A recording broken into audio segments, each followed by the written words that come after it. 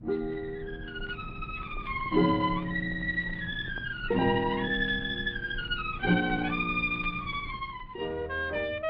Ellenberg presents Casual Friday. Written and read by Thaddeus Ellenberg.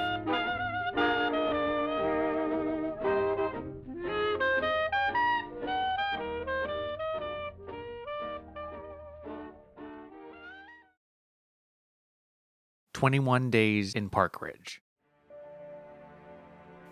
When the Dwyer family moved into their new home in the quiet community of Parkridge Hills in Pennsylvania, they discovered the curious sound of a cell phone emitting from inside the walls. Detectives handling the case stated that the cell phone belonged to 46-year-old Drew Hershner of Hermanus Beach, California, son of the home's former resident. Hershner went missing 7 months earlier after flying east to visit his mother. Found on Hershner's cell phone was a series of recordings taken over the 3-week period leading up to his disappearance. What follows is a collection of those recordings. Listener discretion is advised.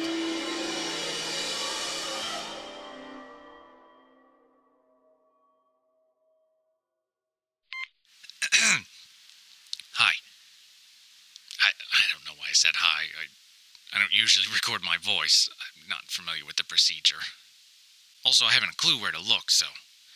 Anyway, my name is Drew Hershner, and several days ago I flew back home for the first time in a long time to visit my mother. Nah, it's not what you think. My mother and I talk on the phone every other Sunday. I've even flown her out west for a birthday or two since Dad passed, so, it's not like I'm a monster.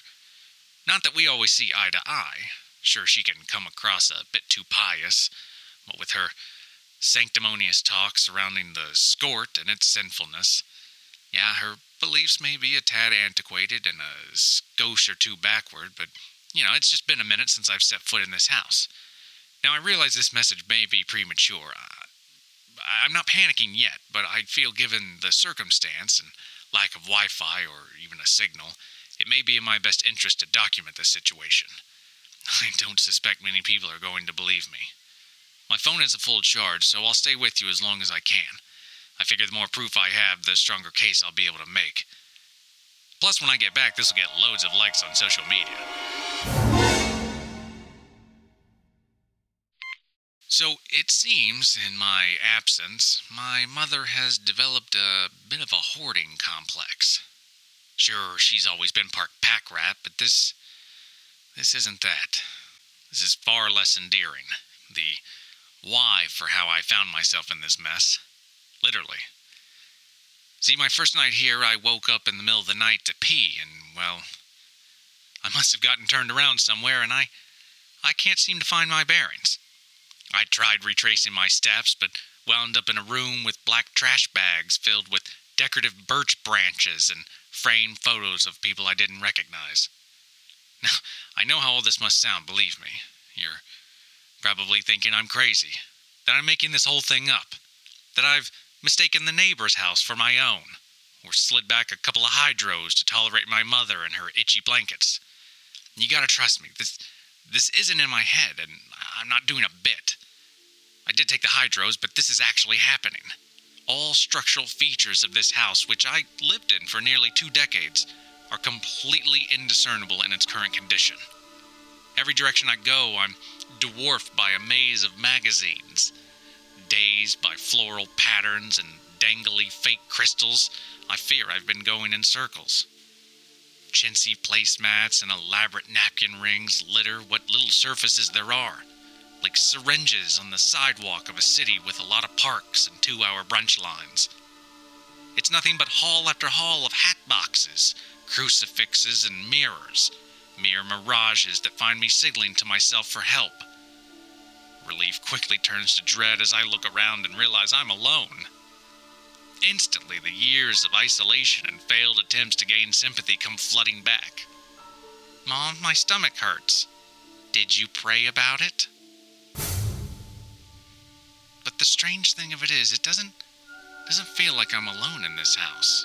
And I don't mean my mother, who could be anywhere. It's been 48 hours since I last made visual contact. I called out her name, but Her hearing isn't what it used to be. She has an aid, but my brother Alan got it on deep discount. She scurried off behind a series of freezers and a life-size nativity scene before I could get to her. Her knowledge of the landscape is vast. It is a world of her own making, and I am merely a tourist. Still, I sense a strange presence, an unsettling force. I can't quite put my finger on it, but I can feel it. Something past the piles of clothes and year-round garland. Something sinister. I know that sounds ridiculous, and listen, I'm probably just making a mountain out of a molehill here. Still, I should remain vigilant. There's no telling the horrors that await around every corner.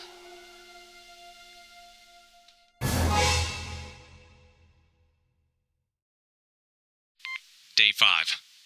Hunger is starting to set in. Mom's ribeye from the first night stuck around but is no longer with me. That's all I'm comfortable saying at this time. Yesterday, though, I found a cinnamon disc stuck to the bottom of a candy dish under a stockpile of pennies, paper clips, and oozing batteries. I managed to extract it from its melted wrapper and free it of lint to steal a little lick for sustenance.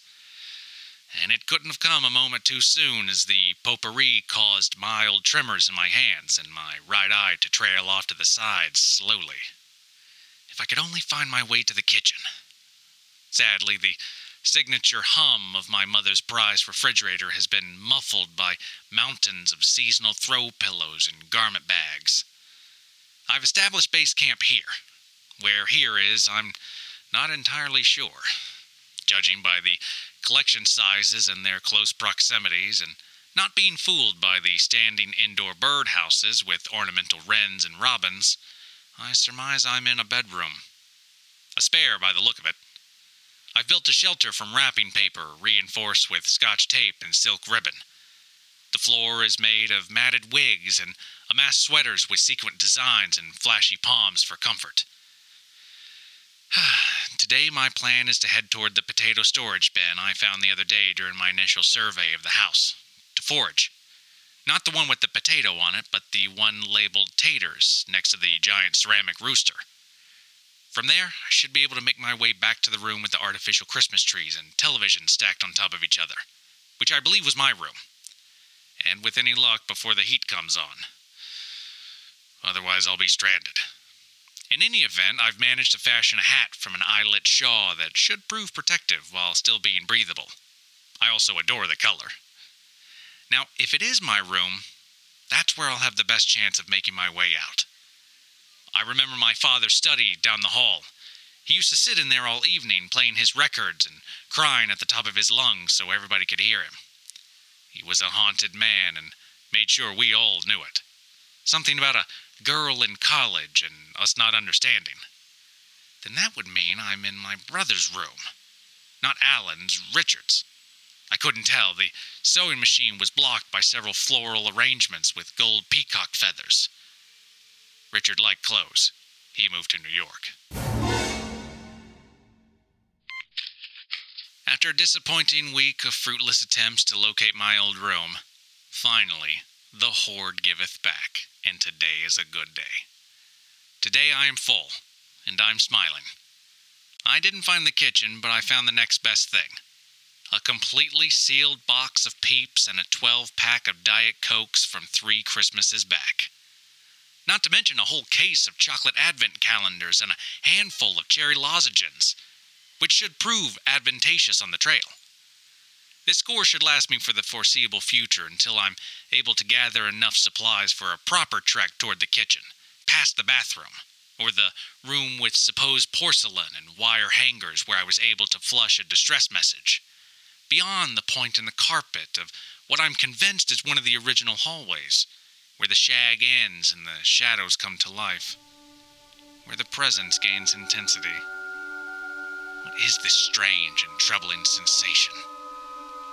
It's almost as if it's admitting from beyond the living room, from the other side of the house, toward what I believe is the direction of the master bedroom. As I draw nearer, my head pounds and pulsates. and it grows louder with every passing breath, throbbing. Sometimes it sounds like shrieking, particularly on birthdays or early in the morning when I've been up all night playing Mystery Date alone in my room because Mother hid all the couch cushions and grounded me for immoral acts. Mom and Dad were not fond of one another, and in their 50-something years of marriage were never once seen showing affection. Affection was something other families witnessed. I still to this day take the notion of our existences as a result of traditional conception on hearsay. I'm all but convinced the actual method involved a televangelist and a series of motions with a similar fluidity to a game of red light, green light. Thus, these sensations are confusing and more than disturbing. All the same, it is a place of mystery and extreme caution. One of considerable malevolence that must be avoided. It is evident the terrors of this house are alive and well.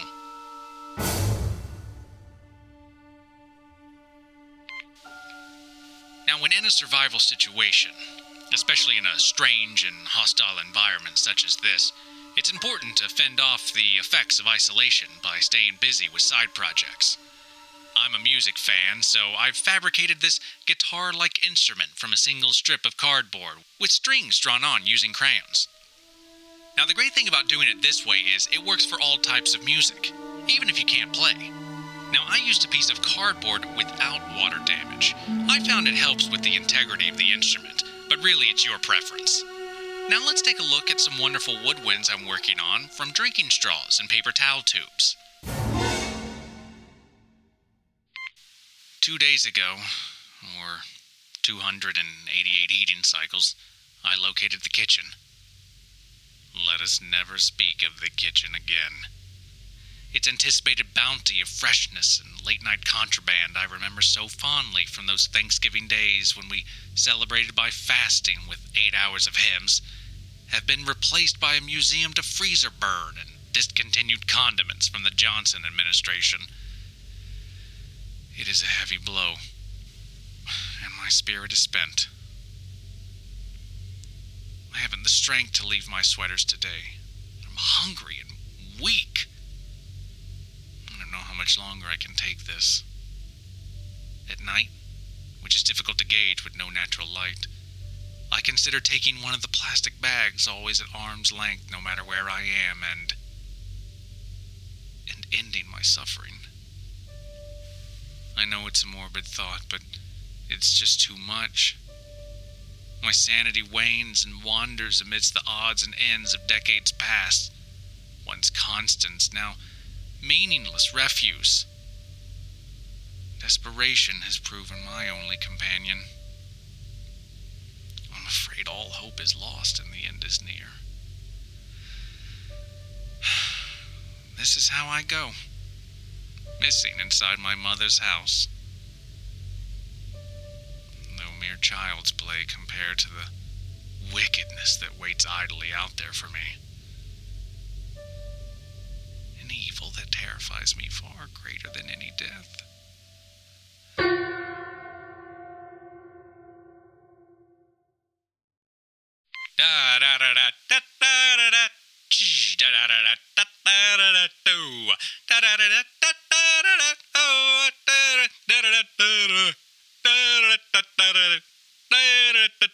It's the Dead Cricket Theater, brought to you by the Potpourri Bowl.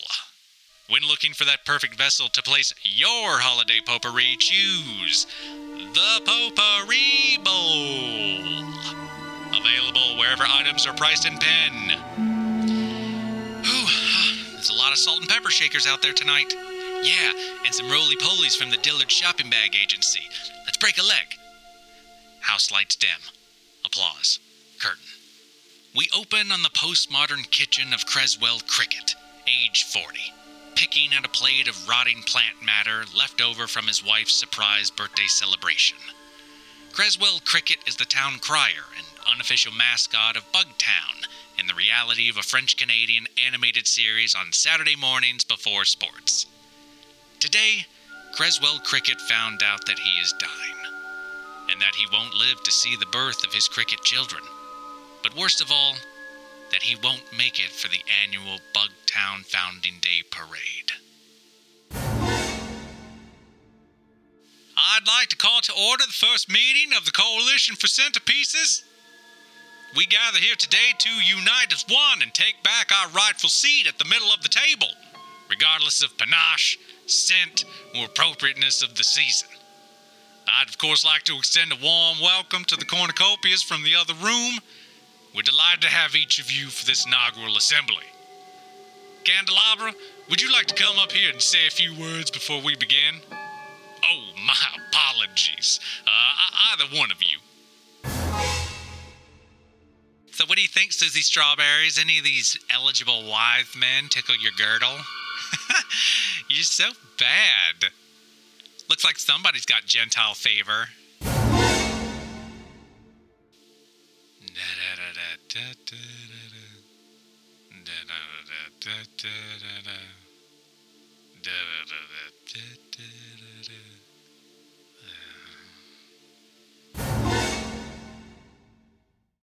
Day 17. The darkness is calling, beckoning, filling me with flashes from a forgotten world that scrape across my hippocampus like nails on a chalkboard. Powerful waves of mortification wash over me, like the E. coli tide pools of an Atlanta area water park. Its foulness is palpable, though it charms my senses, coaxing me to present myself. Impulsion is fierce and growing. I fear it may have already taken hold of me. I can feel it.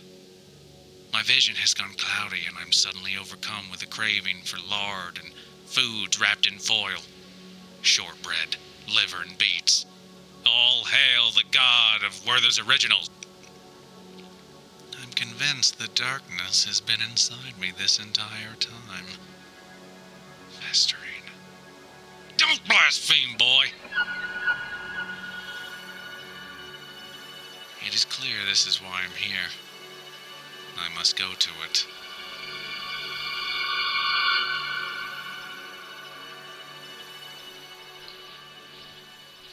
My ceremonial moo-moo will shield me from the atrocities that surely lie ahead. As will this pale foundation, sheer glow with pesticides and deodorant, $4.99 plus tax. This hot pink lipstick and bright blue eyeshadow will incapacitate those that attempt to interfere in our crusade. There is an impurity within these walls, and a cleansing is coming. These halls will be filled with the word of the Lord, and weekly tithes made to a 1-800 number. You'll see. You'll all see. Your vile behavior will not be tolerated in this house. Do you hear me, boy? Your vulgarities will be atoned for.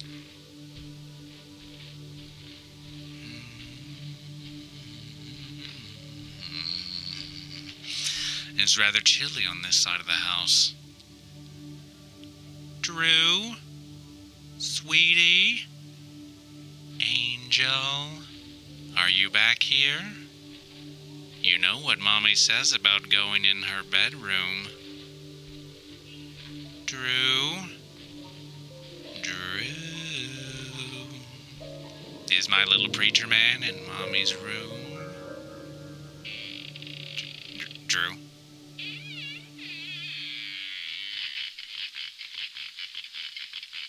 Andrew H. Hirschner! You were with the neighbor girl.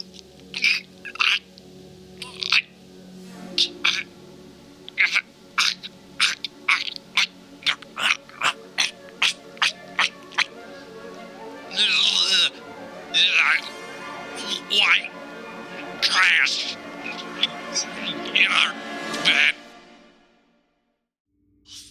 Filth, smut, it's everywhere. I must rid myself of it. Inside the walls I'll stay until the cleanse is complete. His fury will come down with a mighty blow. You'll see. You'll all see.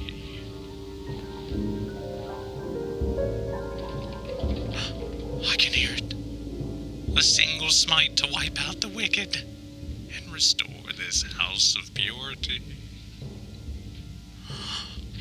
It's begun. Let the healing commence.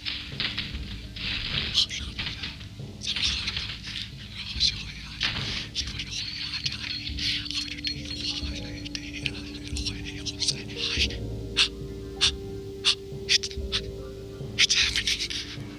I want to see it. I want to see it.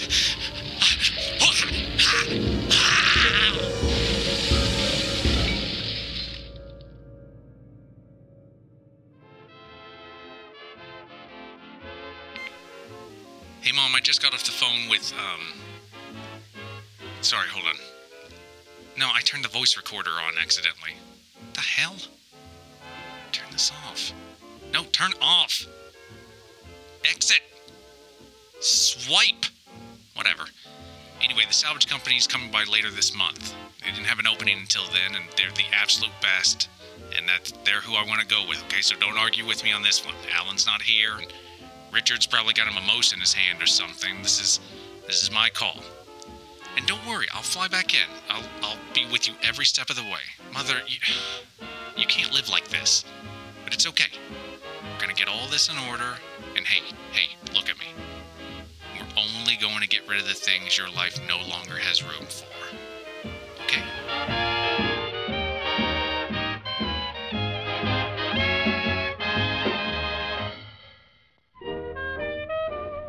This has been a production of Thaddeus Ellenberg's Casual Friday.